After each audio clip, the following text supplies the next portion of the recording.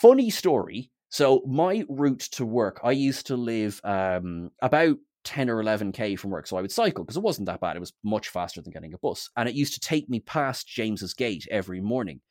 And I swear I got drunk off the smell of the processing Guinness every morning. So I would be half cut getting to work every day. You're like, how's Sean? How he is getting on, you well?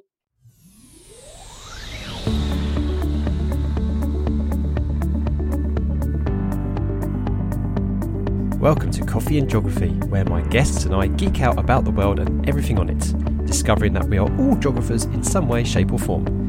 I am your host, Kit, and my pronouns are they, them or she, her. So settle down with a brew, hit that subscribe or follow button, and enjoy the listen. This podcast is sponsored by the World Energy and Meteorology Council, or WEMC for short. WEMC is an international organisation focused on weather and climate data to support energy transition, and we also work with educators. WEMC have created Teal, an easy-to-use free visualisation tool that enables you to explore climate variables for the past 70 plus years. Get started at tealtool.earth. Find us at wemcouncil.org and follow us on Twitter at wemcouncil. Hi everybody. Okay, I confess I've been aiming to get one celebrity per season, right? One person of note worthy of their own Wikipedia entry.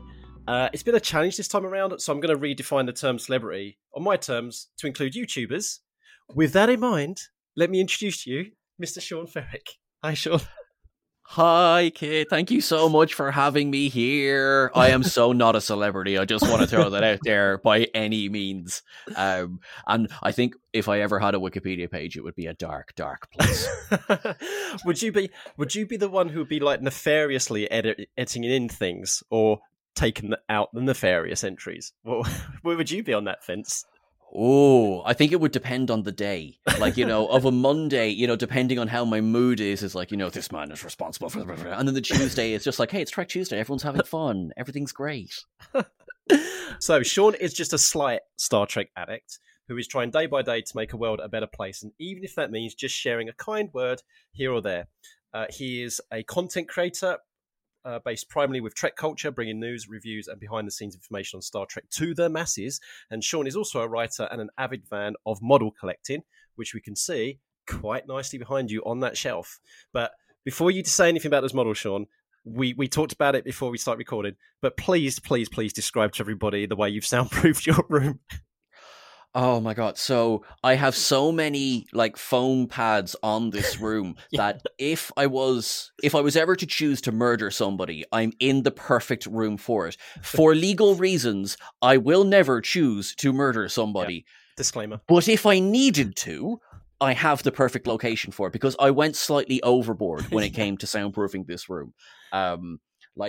Do you know what it reminds me of? This, I'm going to go old for a minute. The song 2 by Blur. The music one of video my favourite songs of all time. Yeah. Right, and he's jumping all around the place and there's carpet everywhere. That's what I feel like when I'm in this room. Oh, woohoo! Oh, I can just hear that now pumping in my head. Yeah, the way that, because the music video is just so epic. Yeah, so every time the chorus kicks in, it's like just... Yeah, I don't know how they did it, but whether it's wires or something like that, or just a giant blast of air or something, but they just bounce off the sides of the walls and everything. And it's still, while they're still playing the guitar and everything, it's just like, and folks, the song is, it's a myth that the song is exactly 2 minutes long. It's actually 2 minutes and 1 second long. So whenever it's been on albums and stuff like that, they accidentally cropped it to 2:01, which should be exactly 2 minutes. That's a fact that no one knows about. I did not know that fact, but that's proper trivia. That is now committed to memory because someone's going to ask me that and I'm going to be like, what's the great thing about this song? It's 2 minutes and 1. Quickly, delete this from the recording so nobody else knows. So we'll always win that round. Well, this could be me, everybody, because I had the back in the day when I had CDs. If you don't know what they are, you youngsters, please do look them up. Please use your interwebs to look them up. But when I had the Blur, I had it on single and I had it on their album, and it always went to 2:01. And that'd be with me with my OCD. It always went no. It's like every time I'd look at that counters, please flick over at 2. But Yeah, they missed a beat there. But I think somebody out there is going to say, no, Kit, you maybe just had a defective CD because mine starts at 2. So anyway, this is such a random thing we just went on to. That's what's great about Coffee and Geography, is that it is a chat over some coffee. What are you drinking then? So I am having a very nicely standard instant coffee with far more sugar than I'm going to admit to having here. And I'm having it out of my TARDIS mug because I am, on top of being a Trekkie, I'm also an avid Whovian. Yes. So is it bigger on the inside? I had to say it. Sometimes it feels that way, especially when you're trying to drink the coffee so quickly that it stays warm by the end of the coffee. And like, this is roughly a pint. So, oh wow, okay. Yeah, so when you're sitting there, and it's good in the mornings, right? Because by the time you finish your coffee, you could run a marathon when you should be doing housework or something. And it's not so good in the evenings when I'll just make a quick coffee before bed, and it's about 3 a.m. going, now why am I still awake? I just had a pint of coffee. That would be why. So you've had you've got a trucker's mug shaped like a TARDIS, which I absolutely love it. 100%, and it even comes with its own little lid. Oh my goodness me! Sorry, you just got to look this up, Sean. Get a picture of that stick it on Twitter, and then tag me, and then we'll get. That's just amazing. So done. One more trivia for you then, Sean. So the 11th Doctor, who was Matt Smith, was an old university buddy of mine. No way. Yeah. So Matt Smith, he went to the University of East Anglia with me. So 2001 to 2004. He did creative writing, and I was doing environmental science. So he always, and my dorm, there was me and 2 other environmental scientists, and almost the rest of them were in the creative writing. And I would always have dorm parties, and Matt was always there because he was part of that clique. Mm-hmm. And the one story I always like to tell people is how, because I used to work behind the bar, is how he would like a drink. He was a bit of a lad, old Matt, and how he would come into the bar, let's just say pre-prepared for the night. Ah, yes. Yeah. But he was a good lad. I played a couple of games of football with him, but he didn't do too much because he had a terrible injury. And apparently, he would have been a very good football player, and perhaps even professionally, if it wasn't for a certain injury. So he decided to turn to acting instead, and he seemed to have done all right with that. Yeah, I think that's worked out okay. Actually, funny enough, I do remember hearing that story because there's at least one episode of Who where he plays football and he's like, the Doctor suddenly ridiculously good at football. And yes, I remember hearing that story. Now, actually, funny enough, today, as we record this, an awful lot of new images have come out for the new House of the Dragon series. Yes. So we've seen him all done up in costume, and I am quite excited for that series. Yeah, I must say. Yeah, and Matt, I don't know if you're listening. I mean, I know the last text you sent to me ages and ages ago was not a very pretty one when I told you that Tennant was my favourite Doctor. But all in jest, of course. But if you're listening, Matt, I hope you're doing okay. It's good to see you with all your success, and come on a podcast if you're free. Not that you have time for an old buddy from university, but hey, you never know. You have a Wikipedia entry, Matt. Come on. Yeah, exactly. Yeah. Right, so there we go. So we've got our Whovian mug, which I absolutely love, so I'm going to have to look into that myself. But you yourself, you are the second person we have on the podcast, and in a row, actually, who's from the beautiful Emerald Island, because last week I spoke to a wonderful friend of mine, geography teacher, Alistair Hamill, who's on the in Northern Ireland, so north of you, but you're on the southern side, so you're in the Republic of Ireland. You're a Dubliner, I believe, but you've moved south. Is that right, or have I got that the other way around? No, that's 100% correct. Yep, I was in Dublin for about 30 years of my life, and then last year, so I'm a year living in a place called Wexford now, which is, I like to describe, if you can imagine Ireland as a teddy bear that's sitting down. Oh, yeah, okay. I will not be thanked for this, but from Wexford County Council. But if you imagine Ireland as a sitting down teddy bear, we're its bum. I was going for the belly button of a hummingbird. If the Isle of Man was the hummingbird's beak, right, and the western coast of Ireland was its wings and its tail, right, I was going that Wexford was the hummingbird's belly button if it had one, but you're going for a teddy bear's backside, which is This is why I think you're going to get hired by Wexford County Council sooner than I'm going to get hired, okay? I think for the Irish Tourism Board, I think you have a future. Well, hummingbirds don't have belly buttons, so maybe they won't,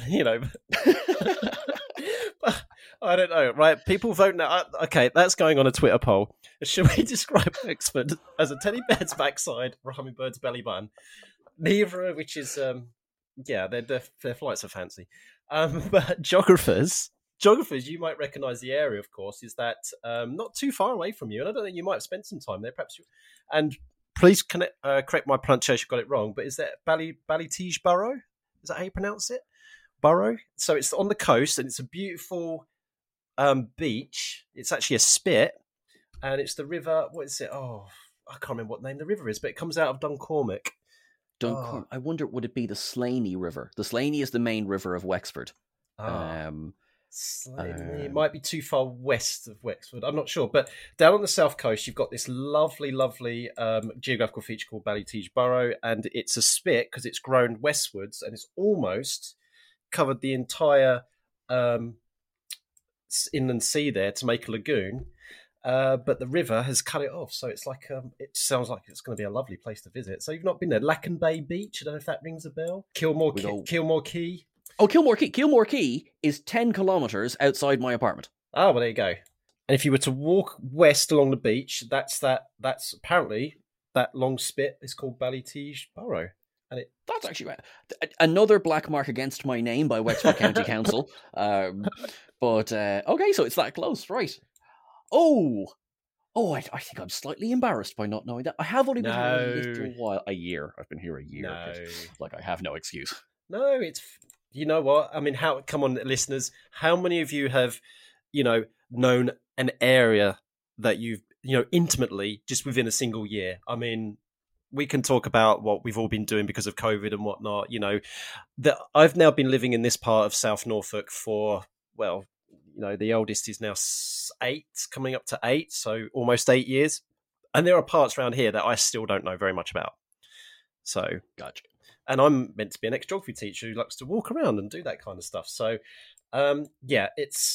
we are such a small speck of an entity within even our own locale that it's so easy to miss certain things and not know every single crumb of, unless your last episode, Alistair Hamill, who can name every column at the Giant's Causeway. But that's, again, people should listen to that. What? Is that possible? That's impressive. He is pretty obsessed with the Giant's Causeway. Let's just put it that way. I mean, it is a beautiful area. It is a place I have been to twice, actually. And I say that like that's an achievement. But anyway, yes, well done me. But it is beautiful. I would struggle to name every column. I'd be like, there's the Giants and there's the Causeway. There we go. Yeah, so I'm going to be seeing Alistair in a week's time, actually, at a geography conference, and I'm going to ask him to give me some names. We'll name one Sean. If he's not done the the 100,000th one yet, we'll name it Sean. Let's go for it, Sean Ferrick. Yay! And then he'll take me to it and say that one you're sitting on, with your teddy bear's backside. Sean. This is quite literally everything I've always wanted. Oh, right. Come on, Kit. Get back on. Sorry, I'm having so much fun. This is just so much of a giggle. Right, back onto it. Dublin. So you spent most of your time in Dublin. I've visited Dublin once and did the whole classic Temple Bar thing as well, like that. We actually spent New Year's in Temple's Bar. My partner, my dear wife, bless her, had you would not believe this. You know the song Lament for Spilt Porter, which is like a classic Irish jig. My wife actually had porter spilt on her dress on New Year's Day. This beautiful red dress. But everybody was so lovely that the person who spilt it bought her a drink. And she never had to pay for a drink for the rest of that evening. Okay, well, I'm going to say then, okay, that is a beautiful outcome from an oh no moment.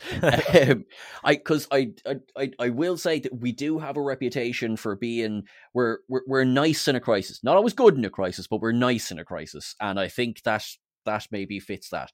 But good in a crisis is we do tend to panic, but we'll panic by here, have another drink. Sure, you'll have 10 more. You'll be grand. So. How does Dublin speak to you then? I mean, you've just given a little insight there, but from like Mr. Ferrick, like, are you a Dubliner through and through? If you are, what does that mean? How would you describe being a Dubliner to somebody not in the know? So that's actually a really interesting question, because I was very, very small. I was maybe 4 when we moved to Dublin originally, and as I say, I was there till last year. I am no longer 4. And I grew up nearly even amounts of time in 2 very different areas of Dublin, because there are parts of Dublin that have better reputations than others for very different reasons.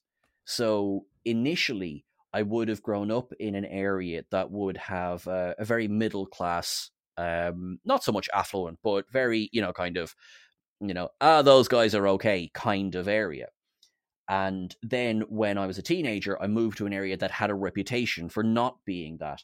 And it was funny, I didn't realize how much I had bought into the first viewpoint, that I was like, oh my God, I'm going to die moving to this new area. And I was like, oh, hang on. First of all reputations are nonsense. And, second of all, like, I mean, the slight difference is maybe people have a slight different accent. But Dublin is quite funny, because there is, in such a relatively small land area, there's so many different versions of accents. There's the much stronger, you might call it an inner city accent, even though it's of course, it's not relegated to one area. And then you would have the South Dublin accent, which is quite often ridiculed, it's unfortunate, but it has quite a strong, you would know it when you hear it, that kind of an accent. And yet it's probably one of the most built up cities in the country, with, places like Limerick and Cork following, and of course Belfast as well, when you go up to the Northern Ireland. And yet there's still so much green, and there's actually so many beautiful places to visit in all parts of the county. If you go north, you have beautiful areas like Skerries, you've got, but then you're going into Louth after that. But if you come back down a little bit, even near the airport, which is an industrial area, you've got beautiful green areas around. And you're kind of going like, hang on, this is still Dublin. Am I still here? Like, this is very different from where I was living a few minutes ago. And then, you have beautiful, there's actually a very a famous park in Dublin, Marley Park, which became, certainly pre-COVID, and touch wood will be again, a great concert venue, because you have these massive open areas. And it's so funny, because I keep saying, when you think of Dublin, you think city, and you might think, quite industrialized. You think, James's Gate, you think Guinness. Right, yes. Funny story. So my route to work, I used to live about 10 or 11k from work. So I would cycle, because it wasn't that bad. It was much faster than getting a bus. And it used to take me past James's Gate every morning. And I swear I got drunk off the smell of the processing Guinness every morning. So I would be half cut getting to work every day. You're like, how are you? How is getting on, you well? Oh, James, so... Because, I was just looking at the map here, and you've got, there's the Guinness Storehouse there, and then you've got St James's Park, part of Phoenix Park, which is where Dublin Zoo is, which is huge. It is, I believe, the largest park in, I want to say, the world, but I might settle for Europe. It is quite large. It's big. Yeah. Yeah, no, that folks, get on that, you'll know that. But it's really interesting to talk about the difference within. I mean, I've got a London background myself. I'm from Harlow in Essex, which is just outside of London, but my dad is Cockney from the East End of London, and there is so much difference between different areas and different boroughs of London, even there. So, like from Newham and Mile End and Bethnal Green in the east, and it's a completely different world. And for folks who know British culture very, very well, we had like comedies like Only Fools and Horses, which really did play on the whole, South London kind of stereotype in Peckham, like with the haves and the have-nots, like Boise and Marlene, compared to Derek and Rodney. So you kind of think of like London typically, but with Dublin, of course, us outsiders, we think, oh, it's the city of Dublin, everyone's going to be quite the same. But no, it's going to have as much vibrancy, as much diversity as any other city in the world, really. And I think people tend to forget that. I think so as well. And then I think as well, because in Dublin, you don't have, of course, all the universities, but you have two massive universities in that you have UCD, where I went, which is why I said the name first, because you also have Trinity College, which is a fantastic college as well. Now, Trinity is right in the centre of Dublin City, and it's a massive tourist location as well. You also have places like Dublin City University, DIT, which means you have a huge amount of multiculturalism in Dublin, which I think sometimes tends to be forgotten, even by ourselves walking around Dublin city centre. You might be like, oh yeah, hang on, we are a massively multicultural city. And yet even still, you still have this impression of, everyone looks the same, sounds the same, talks the same, drinks the same. Right. And some stereotypes are true, some aren't. That's okay. But it's quite fantastic. And it's funny in that I'm 34 now. So 2006, I legally started going out into town and kind of seeing the world. And very rapidly from about, and I kind of remember, from about 2006 until about 2011, I remember seeing this massive change in who I saw in Dublin City. There seemed to be waves of just new faces, of new, I suppose, for want of a better word, new cultures mixing with your, I call it your standard Irish. Obviously, I've just said there is no standard Irish, but let's just call it, for sake of standard Irish. And it was a bit fantastic. And yeah, because this, I want to be careful how I phrase this. In Ireland in the 90s, we didn't have an awful lot of multiculturalism. We didn't have a lot of variety when it came to who we saw from day to day. And then quite suddenly it was like, oh my God, the world has opened up to us. This is fantastic. Ooh. Come in, my friends. Come in. Let's have a chat. Inevitably followed by let's have a drink. I'm thinking, because there was a sudden increase in membership to the European Union around about that time. I think I was just double checking my facts. I think like Poland became a member of the European Union in 2004. And I remember that being quite big news. And I think Romania followed a few years later. So those dates seem to match up quite a fair bit with the kind of like relative rapid expansion east of the European Union. Something I still identify as European, 100%. Absolutely. That will never ever be taken away from me. Okay, soapbox away before I get on it. So and I just feel that, yeah, one thing that the Republic of Ireland is going to continue to benefit from is going to be kind of that freedom of movement and that cultural melting pot. And one thing that when I love following you on Twitter and listening to you talk and things like that is how whenever you talk and you create content, you do talk and take pride in multiculturalism and plurality and diversity. And that's something that it's definitely attracted me to you as a character, as someone who is like, you're a massive trans ally, and I can only thank you for that, so much. Thank you so much. No, I just want to say it takes no effort to be an ally. It really, really doesn't. And if there's anything I can do ever to help, I want to do it because it's the right thing to do. Yeah, that's to me. I know it just seems simple. Like just do the right thing, and everyone don't be bad. Yeah, and it's.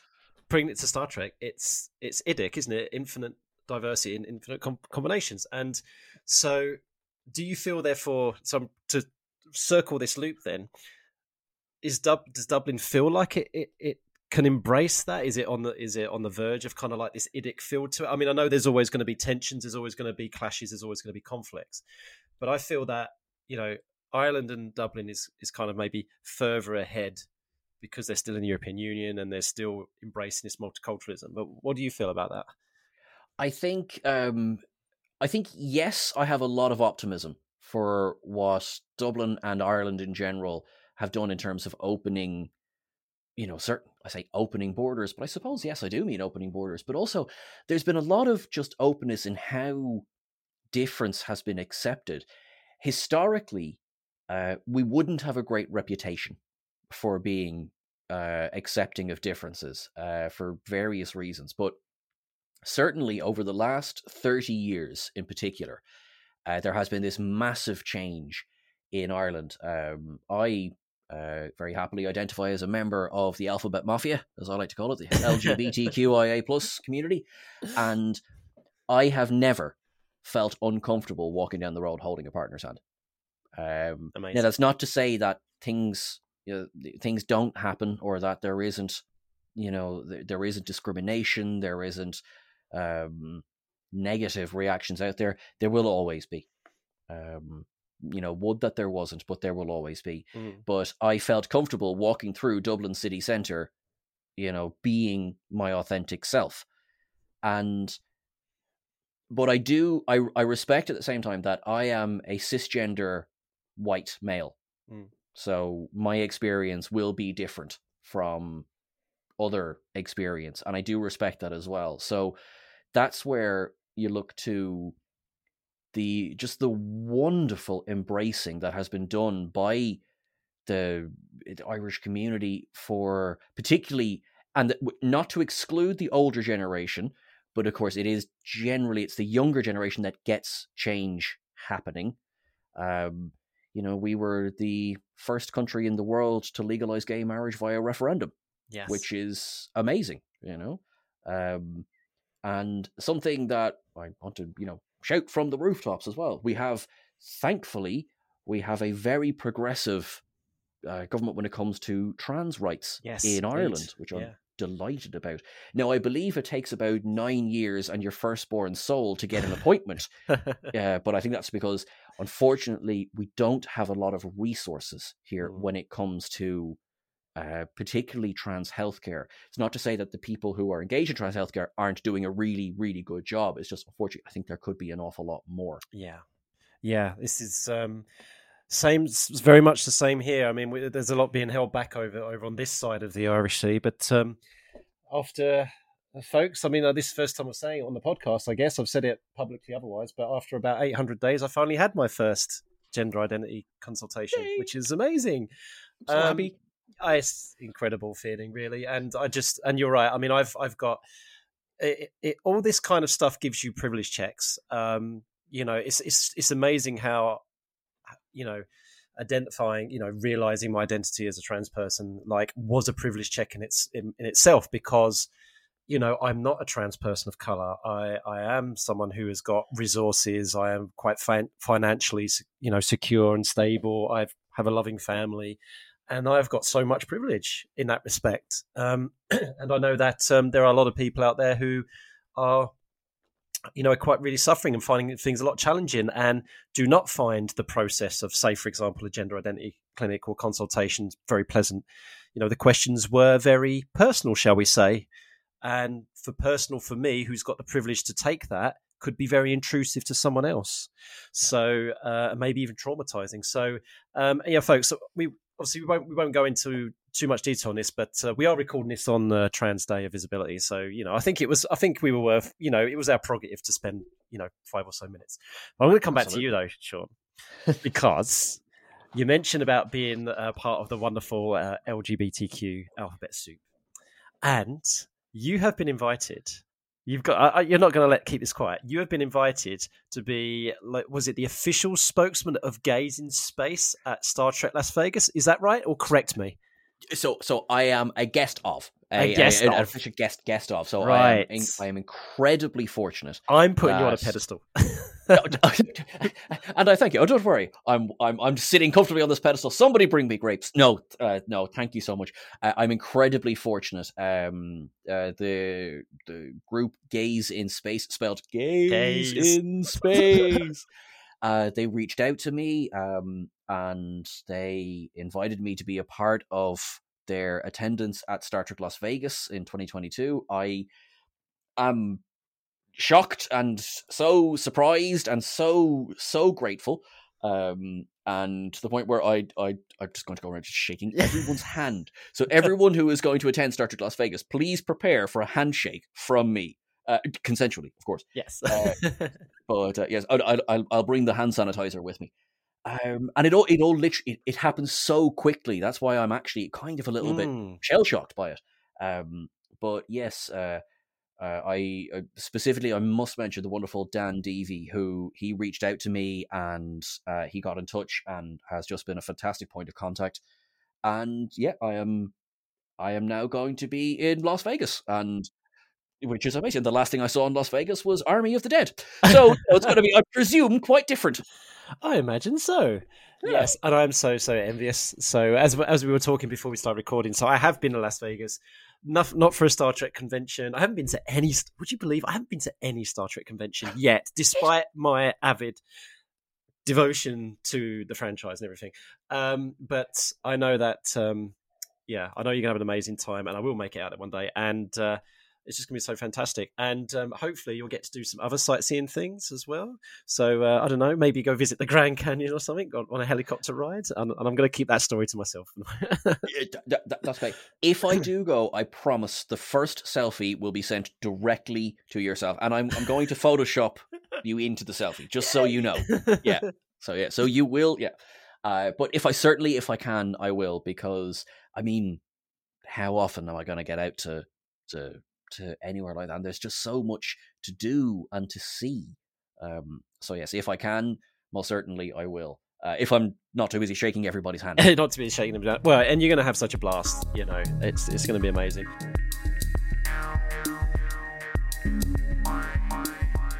Hi folks, a chance for you to recharge your brew, but also a polite prod to remind you that it's so easy to support this podcast. Simply liking, sharing, rating and reviewing means that it will get on more people's radar. Also, there are a few links down in the description which may be of mutual benefit. Please do check them out.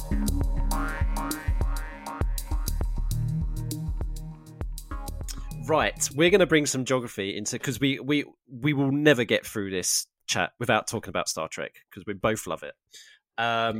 So I'm going to try and bring some geography into it, right?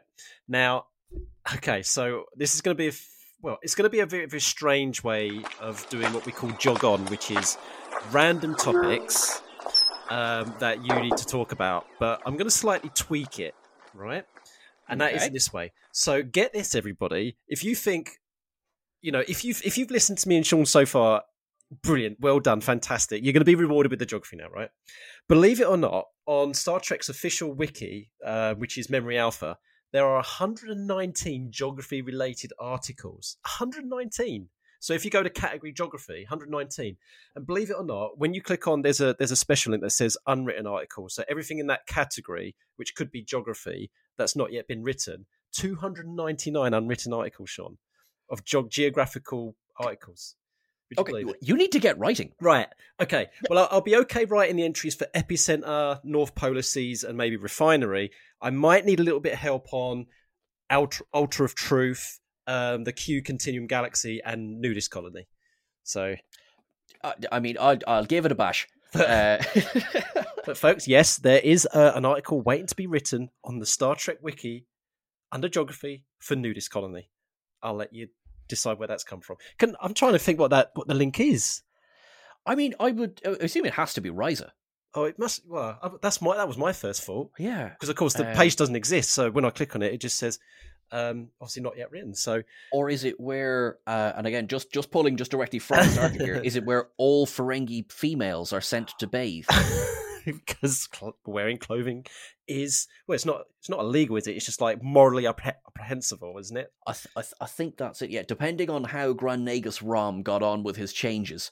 I think so it could be one or the other. I'm getting a very Risian feel. I think it's Risa. Yeah, basically it's a pleasure planet. Everybody, basically, it's a long story short. So what I've done, Sean, is that now geography teachers, any teachers listening will recognise this kind of thing. Is we have a spinning wheel of names. So if you want to pick a kid out randomly to answer a question or do something, we can put their names into this spinning wheel, right? And it will generate their names, right? So what I've done, I've put all 119 geography articles into this wheel, and we're going to spin it. Okay, there's sort of a sound effect there, and it's going to come up with the Northern Foothills, right? So we need to. The Northern Foothills. So what I'm going to do, I'm going to go to the Northern Foothills page on this wiki and find out what it is, and we're going to have a quick chat about it. Folks, okay, cool. This is proof that... So, okay, here we go. The Northern Foothills were a group of small hills located in the north of the Sinai Expanse on a desert planet known as the Tothon Homeworld. So this is from Ent Desert Crossing. Okay, right. Enterprise. So Desert Crossing. So what do I remember? I remember that episode starred Clancy Brown. Yes. Because he has got just the greatest voice. With all respect to all Lex Luthors out there, he is my Lex Luthor. Okay. I remember that because I think that one introduced the camo uniform. Now, as anyone who's been near my Twitter knows, I have like a diagnosed issue when it comes to the uniforms in Star Trek. I will have them all. Yes, you do. I will. And CBS know this, Sean. They're onto you. Like, over the last couple of days, they've been releasing more trailers for Strange New Worlds, and in every trailer, there's a new uniform. It's fine. I'm over it. So Desert but Crossing, I do not have the uniform. camo. Oh no, you got to get that because that's quite close. Yeah, so I'm just thinking of Captain Archer and Trip, being completely burnt into those uniforms. That's great. Mm-hmm. Yeah, so a type of cactus which grew in the northern foothills of the region of the planet was used as the primary ingredient for a wine called Yalisat. So, folks, now, of course, where's the real geographical? That is actually true, isn't it? Because we do use natural things such as that to make cocktails, to make drinks, to make thinking of in the Amazon rainforest, use pigments and things like that. So I love how they're using the real life kind of geography in this kind of sense. So I have a question because I do not know the answer to this. Go on, then. Do we know what is the real or the Earth equivalent of these northern foothills? Where was this filmed? Because it does look different from the usual, backlot of Paramount. That is a fantastic question. So was it filmed on location somewhere? So that is great. So usually, everybody, on the one thing that's great about these fan wikis is that they do usually have background information, and they actually tell you that they. Oh, here we go. So the desert exterior scenes of the Torothan planet were filmed at the Imperial Dunes in southeastern California, near the borders with Arizona and the Mexican state of Baja California. I like that. So, because you can tell sometimes when it's being filmed on location and when it's being very clearly filmed with paper mache. Right. And there's a whole myriad of reasons for that, but yes, I've always thought you can always tell. It's like, oh, I can see scope in this, and there was definitely like they were allowed to pan with the camera as opposed to fixedly only getting Scott Bakula standing on this one square of sand. Nice.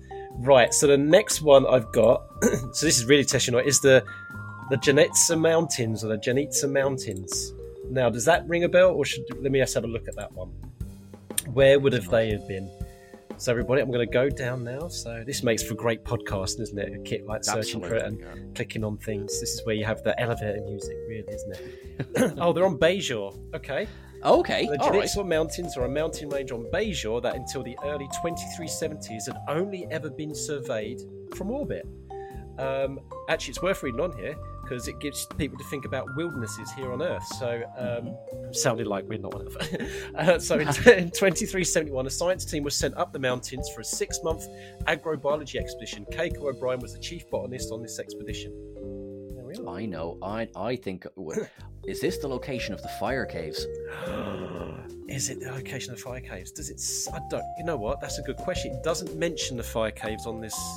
Okay. But it's obviously DS9. The DS9 episode Fascination. Oh yes, Fascination, which is which I remember for being Majel Barrett's second, I think, appearance on DS9. And everyone got slightly amorous when she arrived. Oh, is that the one where she was having some kind of? She was projecting something, exactly, and making because being Beta Z and that she was feeling pretty amorous, and that was being projected onto everybody around it. Yeah. Okay. That was quite a fun episode. It really was. It was a lot of fun. Now I have to say, no, I don't remember that. But because what I do remember about that is how they always had to come up with these reasons to get Keiko, or to make sure Miles was on his own for about half the season. Because of course they would only have Rosalind Chow for maybe 1 or 2 episodes a season, and then she's gone off on another 6 months. And I remember catching myself going like, so Miles is working every hour of the day because the station always keeps breaking. Keiko is doing a 6-month trip, on Bajor. Who's looking after Molly? Right. Seriously. Is Molly all right? Like, I can't remember how old Molly was during that episode. Was she a little toddler? Was she talking by that point? Was she a little baby? She would have been, because she was born. It's possibly sad that I know this, but she was born in season 5 of The Next Gen. She was born in Disaster. That's right. Yeah. So Fascination delivered by Worf. Delivered by Worf. Spoiler. There's such a great gag about that as well later on in DS9. Keiko's going to have a baby now. I think she was only 3. She was only a little baby in that one. There you go. Right. Why do I know that? This is great. So mixing geography and Star Trek, brilliant. So we've got some mountains on Bajor. We've got a desert planet, which was filmed in some California. So let's go North Pole. All right. Well, North. Well, that's actually. I'll tell you what. That is nice, Jared, because you could get any number of planets for that one. For example, the time Rhaegar Danar hid his ship in the North Pole. Right. The Hunted, season 3 of The Next Generation. Yes, and he managed to escape the censors of the vastly superior Galaxy-class ship by just hiding behind the pole, which does seem like a massive design flaw. Seriously. It's got here... Oh, North Pole of Mars is mentioned. It says that the North Pole of Mars was covered by an ice cap, and by 2154 it was the frequent target of comets as part of a terraforming effort, and that was in Terra Prime. Yes, the real end of Enterprise. Just throwing that out there. Yes, everybody. That's the canonical end, because we never actually saw the actual characters on screen after Terra Prime, because they were holograms. Correct. Absolutely correct. Also, actually, keeping with the Enterprise theme, North Pole, I believe regeneration takes place up in the Arctic. I think so. You're right. Yeah. So regeneration is when the some Borg from Star Trek First Contact got buried in somehow, and then they got revived a little bit later. Oh, it's all wibbly wobbly Tommy Wimey. There you go for the Doctor Who reference for you. So, okay, yeah, the North Pole. So of course, it's something that's quite actively studied quite a fair bit with geography. We've got a common debate in classrooms is should the Arctic have something similar to the Antarctic Treaty, for example. So the Antarctic Treaty, which is an agreement between all party states that says it's for scientific purposes, peaceful purposes, no military activities. All claims to Antarctica are both discounted and set aside. Should we have something similar for the Arctic? As the ice melts, especially, and all the resources become available, it could be a source of future conflict. I'm actually sorry to say that I didn't know there wasn't such an agreement. I suppose it makes sense now to think about it, but that is disappointing that there isn't. I think it's going to be hard to put one together now with the scrap for resources, especially. Right. Okay, so this is really interesting. Another one I have no way of pronouncing. The Endwadu mountain range. I probably pronounced that completely wrong. So it's this random generator has picked up, 2 mountain ranges now. There's definitely a theme. Endwadu mountain range. Okay, this was... not very much information on this, but it's in Discovery, The War Without, The War Within, and it is a mountain range which was on the Vader system moon Delta 2. That's what it says. And, not gonna lie, don't remember that one. But you know who would know this one? Folks, if you really love Star Trek lore and stuff like that, I can't remember, it's Horgland or something like that. It's like Jorge Horgland. Yes, oh my god, he is he would know this. Incredible. Like, he puts my Easter eggs to shame. Seriously. Yeah. So this guy, right, what he does, he's forensic.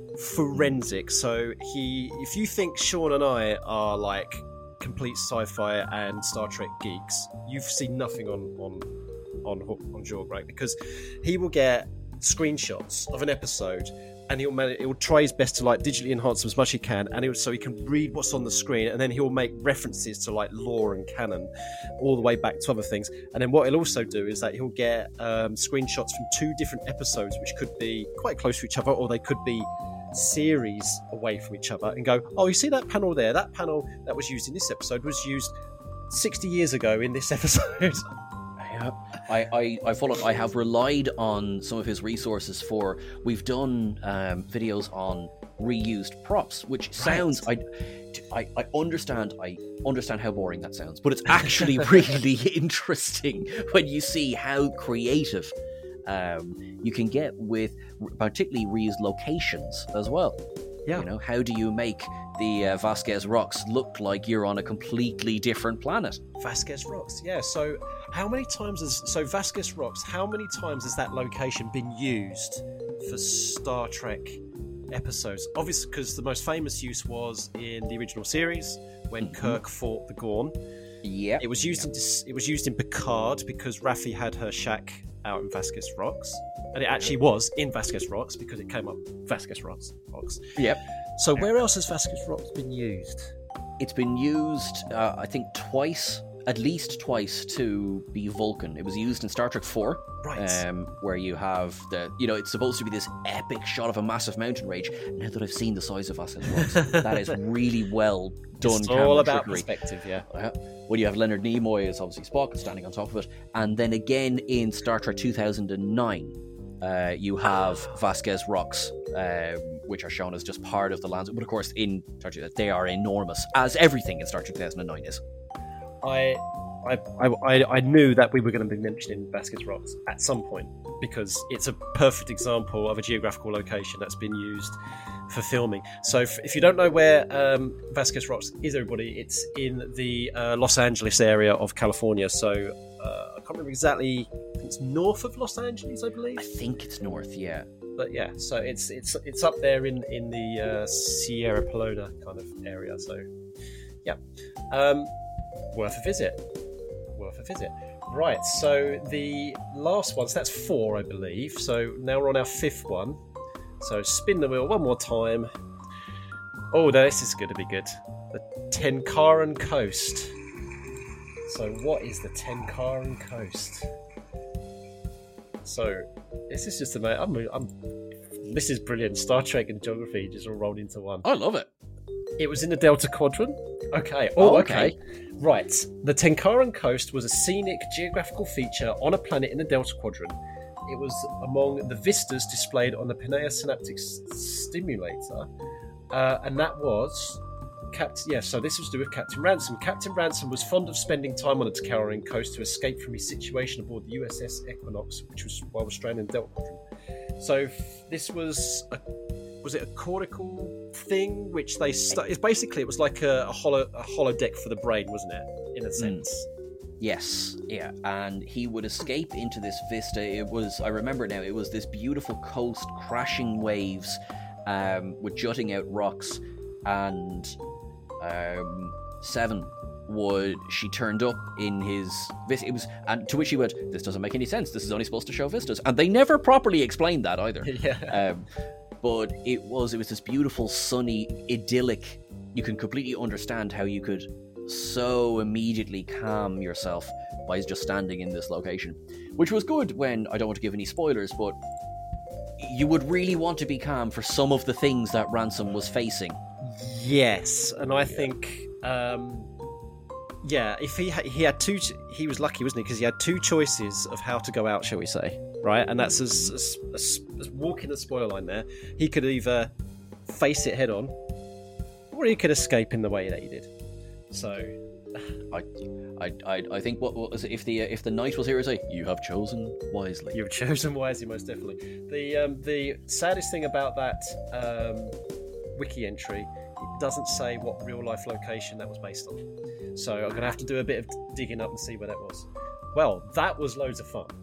Yeah, I really enjoyed that. Yeah, that was cool. And Sean, suggestion for the next trek, it's 10 locations, geographical locations that you may not. If you want me to help with that, I love that because I love that because in all reality, obviously, it's kind of like doing a tourism guide for Star Trek. Obviously, Vasquez Rocks will have to feature on the list. There's no question. 100%. But yeah, I think with now obviously it's actually Star Trek. You can do a list of 10. Now, if we do Game of Thrones, we can just do a whole list of Ireland. Yeah, you know, absolutely, 100%. Right. We're going to finish off now. One last thing we got to do, and that is to link you to our previous guests, Sean, and to link us to our future guests by doing We're All Geographers. It's easy. It's fine. It's all good. Right. So what it is that each guest comes up with a word that the following guest can. Well, what we say is linked to geography, but geography in the loosest sense. It's basically people's personal takes on it. So if it's a personal geography or a geographical term, whatever, it doesn't matter, right? Now, last week, Alistair Hamill did just the simple word card, which was given to him by an ex-student of mine. She was just like looking at a desk. I can't think of a word. She just went stapler or card. So we went with card, right? But Alistair... And I think this is really, really perfect for you, Sean, being the kind of person that I believe, at least that you are. And Alistair has given you the word empathy. So I think that's a lovely word for you to talk about for 30 seconds, the word empathy. And so you've got 30 seconds, Sean, to talk about the word empathy. And if you want to put a geographical kind of slant to it, maybe you talk about your life experience where you've lived, that's fine. Or you can just go whatever you like to say for empathy for 30 seconds. Entirely up to you. Okay, wow. Empathy. I try to live my life with the idea of look at your life through the eyes and experience of others, if you can. I have moved from a city to a countryside, so that is already a completely different style of living that I've been used to doing. It's it's allowed me to embrace nature a little bit more because I'm so surrounded by nature more than I was. And 5, 4, 3, 2, 1.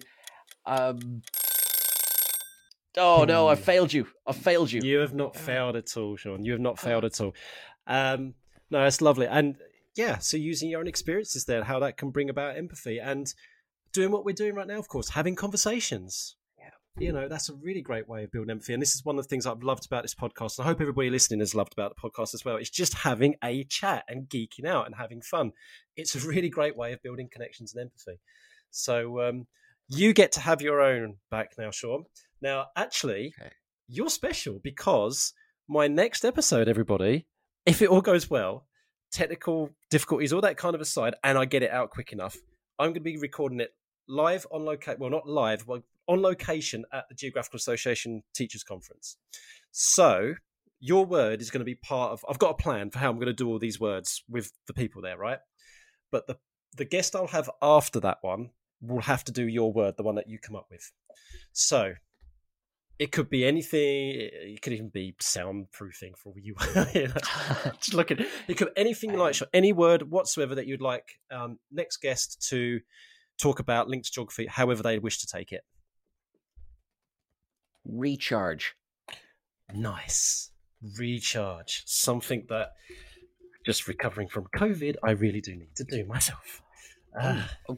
Sorry, I hope you're okay. I'm fine. Yeah, this is a perfect way to kind of refire up the nacelles. Having this chat. I see what I did there. So yeah, recharge. We'll have that one. That's brilliant. Okay, Sean, to finish off then, time for some shout outs. I know you've already given a couple of shout outs, but if you've got anyone you'd like to say hi to, Trek Culture family or anyone else at all? Yes, very much. Thank you to everyone at Trek Culture for helping me do what I do. Particularly, I want to say thank you to Chris Thompson, who doesn't sleep. He is our editor.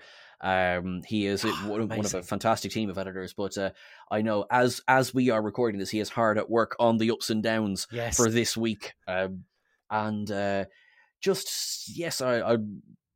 thank you everyone. Seriously, thank you everyone who ever interacts or ever says hello, because you can be a voice shouting out into a void until somebody responds to you. So seriously, it's massively appreciated, and thanks to everyone who tolerates me. Because Sean, don't give yourself enough credit. Well, as I say, it's no way is it's tolerating you. This has been an absolute pleasure. But and I want people to get in contact with you. So you definitely have a Twitter account. So you are Seán Ferrick at Seán Ferrick. I am. Yes, Seán Ferrick, Twitter, Instagram, and I'm now plugging my TikTok because I now do that. I've become one of the younger crowd. Yes. I know, it's people. It's coming for me, Seán. It's coming for me. I'm not yet on TikTok. People are saying there's no escape. I don't think so. I think, just gonna have to just go with it. Yeah. Oh, I don't know. I might have to hold my nose and take the plunge one day. And you also have a website as well, which is because it mentions your book. We did get the time to talk about your books, so people have a look at that. So you've got a website, so seanferrick.wordpress.com. Yes, seanferrick.wordpress.com. It has links to pretty much everything I do. That you do, podcasts, your books, and everything. And a very dapper picture of you wearing a Star Trek First Contact dress uniform, or no, Insurrection dress uniform. And Nemesis. Yes, exactly. Yes, so nice, Eugene nice. Chefort. Emphasis on the chi and the for. Okay, and I will have you know, my collar size is exactly the same as it was in the academy. Love it. See, Insurrection, it's underrated. And I'm not even going to say the one with Beverly Crusher. No. Right, well, there we go. Well, thank you so much, Seán. And one thing is that I remember one of the first things I said to you ever on social media, when I got a really lovely response from you. I think it was in response to maybe the short trek with the one with Zora dancing, and I said I'd love we were talking about dancing for some reason, and now we've got this commitment that when we meet up finally, whenever it will be, we're going to have a dance. Yes, absolutely. Dance of your choice. I would like to recommend a tango. Ooh. But hey, dance of your choice entirely. Or we could do that kind of Ferengi dance that Nog does. Yeah.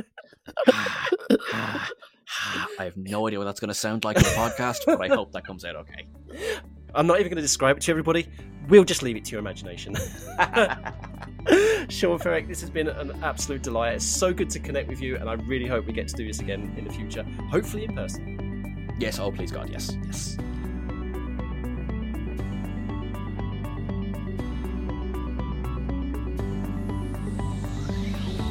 Thank you so much for listening. We hope you had fun. If you haven't already done so, please subscribe so more stories and experiences can drop into your favourite podcast app. If you fancy being a guest or have any feedback, follow us on Twitter at CoffeeJogPod and send us a DM. Or you could email coffeeandjog@geogramblings.com. Until next time, keep geogging.